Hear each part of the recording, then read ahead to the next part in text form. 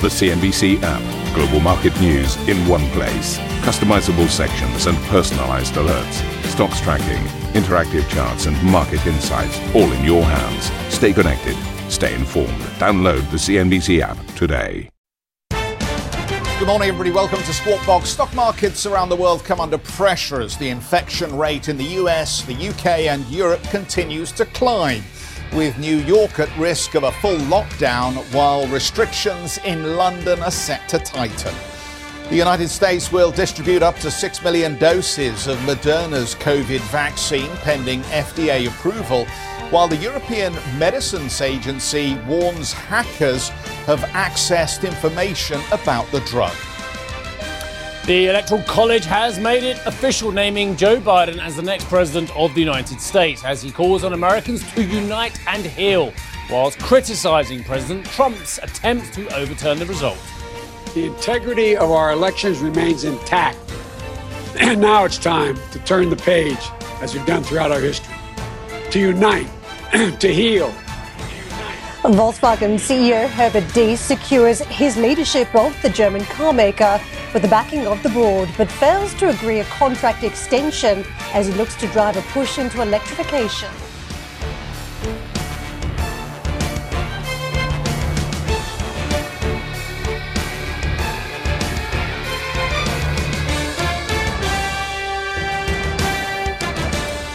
So very good morning. Let's focus on the coronavirus story then. More than 300,000 people have died from the virus in the United States so far, with cases across the country topping more than 16 million. New York City Mayor Bill de Blasio has warned the city could experience a full shutdown soon amid a rise in infections. Here in the UK, London and parts of the southeast will enter the strictest set of lockdown measures from midnight tonight. After an exponential rise in cases, the move means pubs and restaurants must close ahead of what is usually a key trading period for the hospitality sector. UK Health Secretary Matt Hancock has also announced that a new strain of the virus has been identified, adding the WHO has been notified. We have identified a new variant of coronavirus, which may be associated with the fastest spread in the southeast of England. Initial analysis suggests that this variant is growing faster than the existing variants. We've currently identified over 1,000 cases with this variant, predominantly in the south of England, although cases have been identified in nearly 60 different local authority areas, and numbers are increasing rapidly. I must stress at this point that there is currently nothing to suggest that this variant is more likely to cause serious disease, and the latest clinical advice is that it's highly unlikely that this mutation would fail to respond to a vaccine. So look, I could bore you about what we're looking at in terms of the data. I could bore you by just saying to you, look at these moves in the markets. As we said in our headlines, we came off and that. But actually, I'm not going to, because I'm going to tell you about my new toy. Jeff's got this new toy as well, and so has Karen. Whether they know they've got this new toy, it remains to be seen. I've only just seen it, and I think it's just arrived in our stats data, because we have this amazing pack of data every day. And quite frankly, it has come up with something quite staggering for me as well, which is a new piece of data which they're going to give us every day, which is the percentage we are off our 52-week low. Now, you know when the 52-week low was. It was late March, early April for many of these indices, but let's call it late March as well. Because when I see copy from various agencies and the reporters saying, we are coming off because we're concerned about coronavirus, we're coming off because we're concerned about further lockdowns, we're down 0.4%, ladies and gentlemen. That is a decimal. It is an infinitesimally small grain of sand in what is a huge beach of a movement that we've had this year. Look at these numbers. Look at these numbers. The Dow is, what do you think it's off its 52-week low? Yeah? It is 64% above its 52-week low. What do you think the S&P is? We get better here. 66% above that 52-week low. What about the NASDAQ? 88%. Shall I carry on? I'll just do one more for you here. What do you think the Russell 2K has done since its 52-week low on the 18th of March? It has rallied 98%. 0.8%. So when I see these moves, I see 16 points off the S&P and I see 0.6% off the Dow, of which a quarter of that, by the way, was Disney just coming off its recent froth. I say to myself, these are becalmed markets. These are very relaxed markets with what we're seeing on a societal level, which is devastating for many people. Let's face it, it is devastating, this second or third wave, depending on where you are as well. But the fact of the matter is, these are tiny becalmed moves as well. So let's not overcook this when we're talking about these market moves. You'll get that elsewhere. If people want to over-exaggerate, you go and look somewhere else. Go and flick channels as well. You want to see what's actually happening, talk to us as well. Of course, the Nasdaq was up 0.51%. The stocks that were rallying were actually, of course, stay-at-home stocks. So let's have a look at some of those names as well. Here we can see Amazon up 1.3%, Twilio up 2.2%, Netflix put on 3.8%. Asian indices look like this. Yeah, we are seeing a bit of a sell-off. I'm not denying it, but I'm just saying where we've come from is exaggerated. Again, look at this. It's tiny. We're down 0.17 on the Nasdaq. The Hang Seng's down 0.7 as well. The Shanghai Composite, have a look at the rally on that one from its lows, is down 0.2% as well. So all I'm saying to you is, yes, definitely, if people are worried about the second and third waves, they're obviously devastatedly worried about hospital admissions and about mortalities and about infection rates on both sides of the Atlantic. In fact, all sides of the world as well. But let's not overcook the moves we're seeing on the market compared with what is happening at a societal and political level. In the meantime, back to the banks. Jeffrey. Steve, I know we're going to have a big chat about this, but let me just flag up Credit Suisse. So we're getting a number of lines out of Credit Suisse this morning. I think the key point here is just that they're reconfirming their medium-term targets in terms of CET1 ratio and their ambition on the return on tangible equity. So 10 to 12% is what they're targeting, which is comfortably in double digits and encouraging. The group says we intend to restart share buybacks in January 2021 of up to 1.5 billion Swiss franc, with at least 1 billion Swiss franc for the full year, subject to market and economic conditions. So I think it fits in with some of the messaging that we've had from the European Central Bank and the Bank of England about taking their hands off the throats of the banking sector and allowing investors to believe that actually if the central banks and the regulators are more comfortable with the balance sheet strength of these financial institutions, then we should be more comfortable about owning them at these valuations. And I guess the messaging from Credit Suisse this morning, and there are a number of other messages in there, but ultimately the group is reconfirming that business is starting to normalise here. With regard to the fourth quarter of 2020, we would note business performance so far has followed similar year-on-year trends as we saw in the third quarter of 2020. And I think it comes back very neatly to what you were saying at the wall here about what is the driver of investment sentiment at the moment and the desire to take risk positions. And I think you're right. I think we do feel as though we're in a bit of a holding pattern at the moment. We may have resolved some issues around the politics of the US election and around the direction that we may travel in next year in terms of Joe Biden and China and the trade relationship. And we now have the beginning of hopefully the end if this vaccine rollout program works into 2021. But there are still big question marks around all of these subjects still. And of course, the ongoing issue of what corporate earnings are going to look like if economies remain locked down. All of the above. And actually, Credit Suisse is a great case in point because it's virtually doubled from its lows of the year. So what I'm saying to you is, all good news, but the analysts are positive on this one anyway. You've got buyers and strong buyers out this one, a couple of holders, no sellers of this stock out there in the community I was just looking at as well. Trades at about 0.57 price to book going forward as well. So it sits nicely in the top third of the pack at the moment, although not knocking the lights out in terms of a US type valuation on a price to book as well. So it's had a decent rally, but it's still down about 15% year to date. What I'm asking is how much of the good times, of the dividend returns, of actually maybe a bit of an improvement in net interest margins at some stage, how much of that have we already baked into the prices of a lot of these share prices? We've gone from a value territory to a fair value to a slightly overvalued to a very overvalued level on many of these stocks as well. Quickly before Karen comes in on this whole conversation, Italy's Prime Minister says the government must press ahead What are we talking about here? Necessary to adopt further COVID restrictions. We're seeing it in the Netherlands, we're seeing it in the UK, we're seeing it in Germany, we're seeing it in New York as well. The Italian Prime Minister, Mr. Conte, saying necessary to adopt further COVID restrictions for holiday season to avoid third wave of contagion, which would be devastating. That is a paper quoting the Prime Minister on Reuters. Karen, you want to jump in? Yeah, Steve, it does bring up some questions about short-term positioning on markets when we have these cross-currents, whether you're trading the vaccine story that is being rolled out across various parts of the world now, and you look at that long-term recovery picture, and as you talk about the banks, an area of the markets where a lot of investors have been rotating some of their exposures. But now what we've got, if you look at the events yesterday, further lockdowns required, investors were very quickly pivoting back into some of those areas that benefited during the first pandemic. Very strong rally played out in some of the big retailers, particularly those with a very strong online presence. And you could see it in the likes of Zalando yesterday, up 6.6%. You think of all that last minute shopping that should have been done in the stores will now pivot to a lot of online, even though some of the stores will still remain open. People may not be out and about as usual, so might simply just revert to shopping on the computer.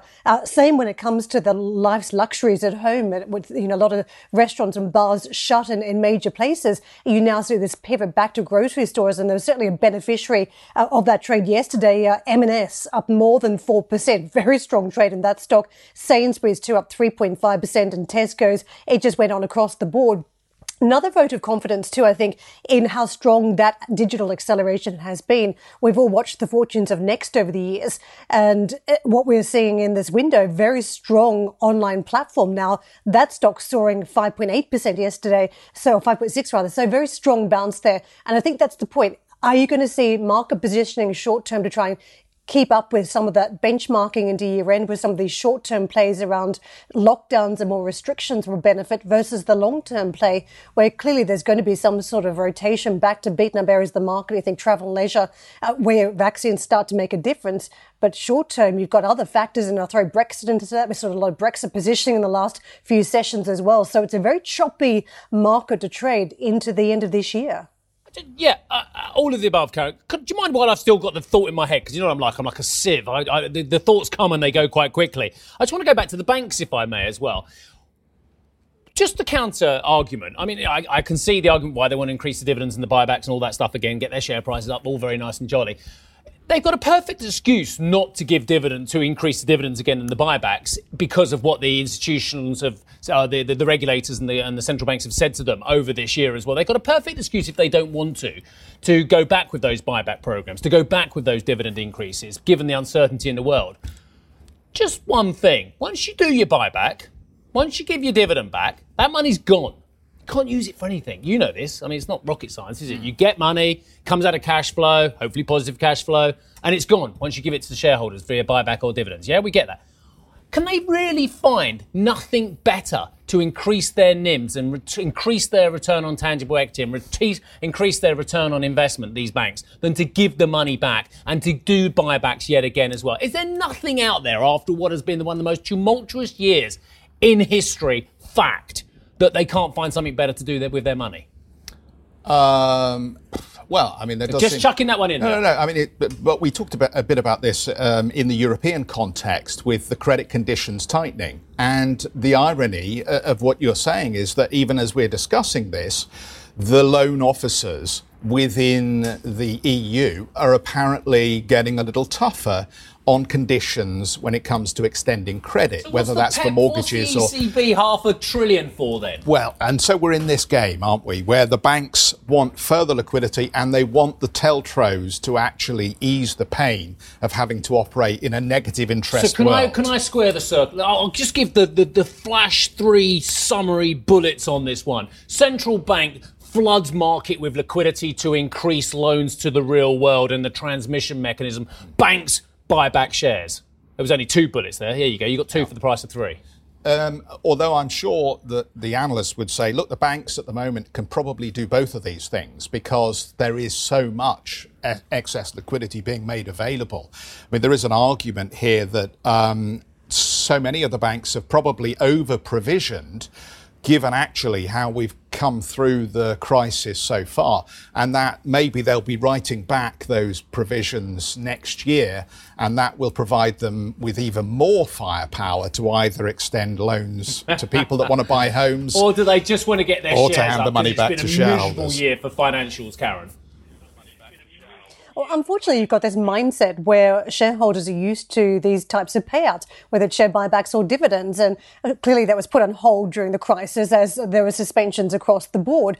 But now as we talk about a mindset, it's quite stunning because there is this whole idea in a lot of economic circles about reimagining capitalism, that you stop paying out these enormous dividends and share buybacks to shareholders and you put the money to work and you value other metrics in the economy, not just these huge payouts. But if you think about the practicalities here and how difficult it is to change that mindset, the banks have been in competition with other areas of the market as well. And we constantly, in Europe at least, talk about the underperformance of banks. Well, European banks are competing with US banks for some of that share of the capital. US banks are competing with other major US names for share of capital. So what have you got? You've got everybody chasing the same sort of metrics that shareholders are used to seeing. So it's a domino effect, and it's very hard to reverse that and talk about other societal benefits and even company-wide benefits that you can see the money invested in when the mindset has simply not changed for shareholders at this point, despite a pandemic. I'm glad you mentioned societal benefits, because next time we see one of these institutions, and again, I'm not talking about any in particular name, next time we see them talking about stakeholders, let's remind ourselves that all they care about in many cases is buying back shares as well. And again, I'm not talking about any individual institution here, it's buying back shares. What do you do with that money? You get your share price up and you improve your price earnings ratio. We've got to move on, but something else we need to talk about as well is why the European drug regulator hasn't approved a vaccine yet for the EU, given that we seem to have approvals now in Singapore, the US, UK, Canada and other countries. Gavin Williamson will tell you why. Let's not talk about Gavin Williamson. Not that and I his agree at all with what the gentleman said. pugnacious flag-waving comments. No. You were right first time. He's been wag-flaving. To be sure to tune in to CNBC later today as Berkshire Hathaway CEO Warren Buffett and Goldman Sachs chief David Solomon speak with our colleagues stateside. That'll be 1400 CET. US lawmakers from both sides of the political aisle have unveiled a new $908 billion coronavirus relief proposal. The bipartisan plan is being broken up into two separate bills, one that includes enhanced federal unemployment benefits and a second part that includes state and local aid as well as liability protections. This bill doesn't include a second $1,200 stimulus check. Lawmakers are aiming to approve both pandemic aid and a spending package to avoid a government shutdown on Saturday. An intensive care unit nurse in New York has become the first person in the United States to receive the FDA-approved vaccine from Pfizer and BioNTech. Pfizer chairman and CEO Albert Bourla told CNBC that the group is preparing to scale up vaccine production. Always there are challenges, but as I said, I think most of them have been overcome. I'm sure across the way there will be more bumps, but we are very used to it. So right now we said 50 million for this year, and most of them already has been manufactured, and we are allocating it. And next year will be 1.3 billion, and we are working to make much more than that. So the 1.3 billion, it is our commitment to the world, but we are working to make much more. White House officials have said more shots will soon be available to Americans. Moderna is expected to receive emergency approval from the FDA for its COVID-19 vaccine as early as Friday, with a plan to ship nearly 6 million doses after that. Delivery companies UPS and FedEx will be responsible for getting the vaccines to their final locations. Coming up on the programme, the US Electoral College confirms Joe Biden's victory, paving the way for him to take office in January. More details when we come back.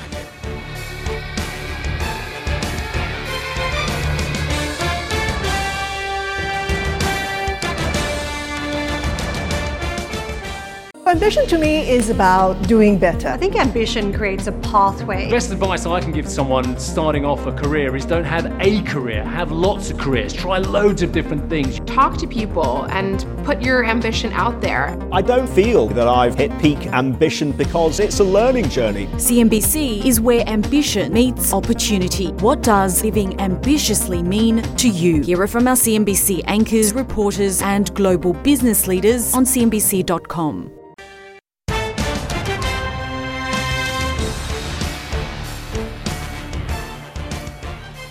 You're watching Squawk Box. Well, in corporate news, Volkswagen CEO Herbert Diess has won the board's backing to carry out sweeping reforms at the German automaker. The agreement will put an end to a power struggle that had engulfed VW, although the board stopped short of agreeing to offer Diess a contract extension. Let's get out to Annetta for more. Annetta, just first up on the contract extension, Diess was seeking to extend that out beyond 2023, which is just extraordinary when you think about the amount of change in the C-suite at the moment.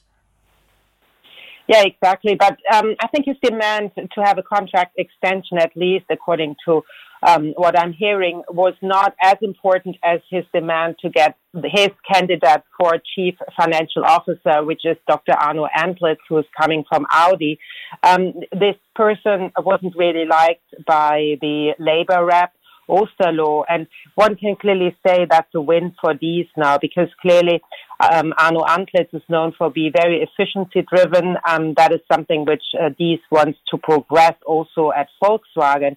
And of course, there is this constant dispute with Osterloh, the labor rep, who is very influential at Volkswagen, because trade unions play a very influential role at the company, who doesn't want to speed up the efficiency drive, because clearly that also means more job cuts going forward.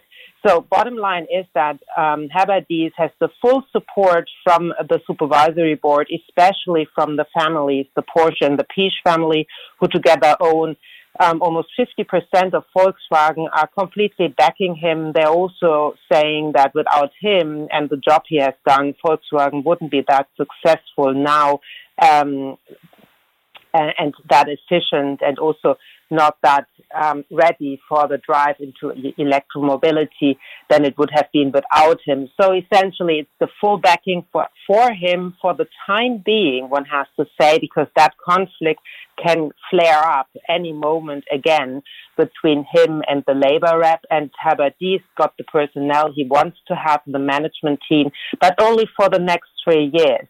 And a contract extension for beyond that period will be anyway very difficult, because Herbert Diess is then 65, and Volkswagen law doesn't foresee any, actually rules out to have a CEO above that age level. But that's back to you. Annetta, thank you for running us through the latest details. To another company, into Adidas, which says it may look to sell off its Reebok brand as part of a new strategy plan set to be unveiled early next year. Net sales for Reebok fell 7% in the previous quarter, while last year Adidas wrote down the American brand's book value by almost half. Adidas acquired Reebok back in 2005 for almost $4 billion in a bid to compete directly with Nike in the US market. Right, members of the Electoral College have confirmed Joe Biden's presidential election victory. The Democrat won with 306 Electoral College votes to Donald Trump's 232. The constitutional process, well, as you know, usually seen as a bit of a formality, but it's more significant milestone this year, yes, because the current president, Mr. Trump, has, as you may well be aware, called into question the legitimacy of the election results. Speaking after the Electoral College cemented his win, the President-elect Joe Biden condemned Trump's attempts to challenge the result.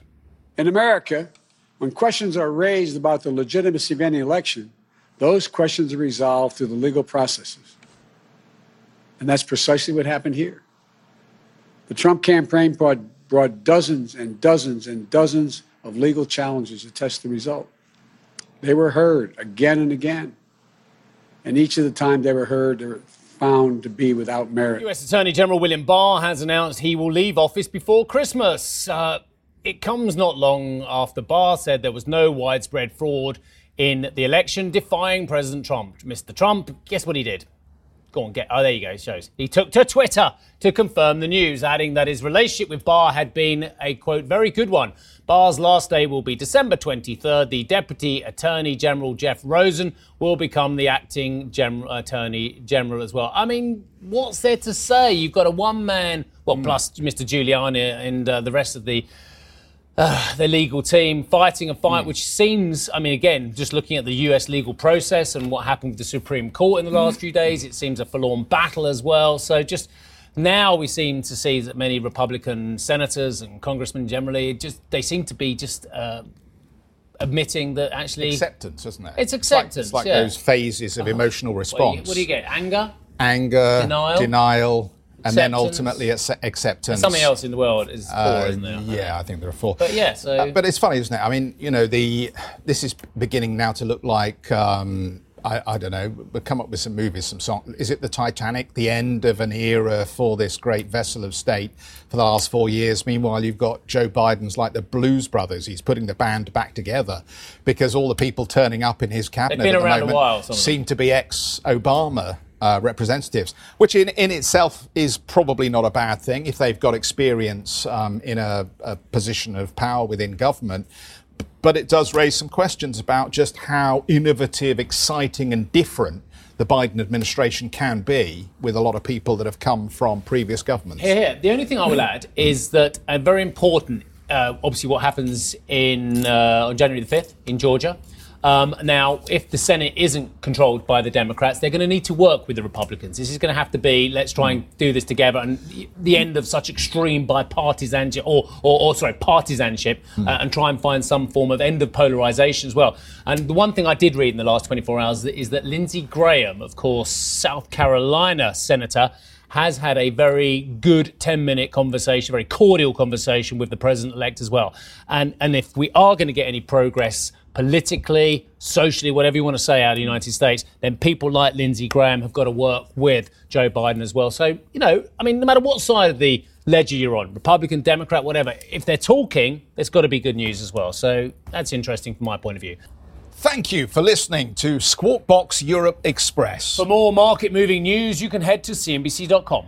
Or join us again on the show with Jeff Cutmore, Steve Sedgwick and Karen Cho, weekdays on CNBC.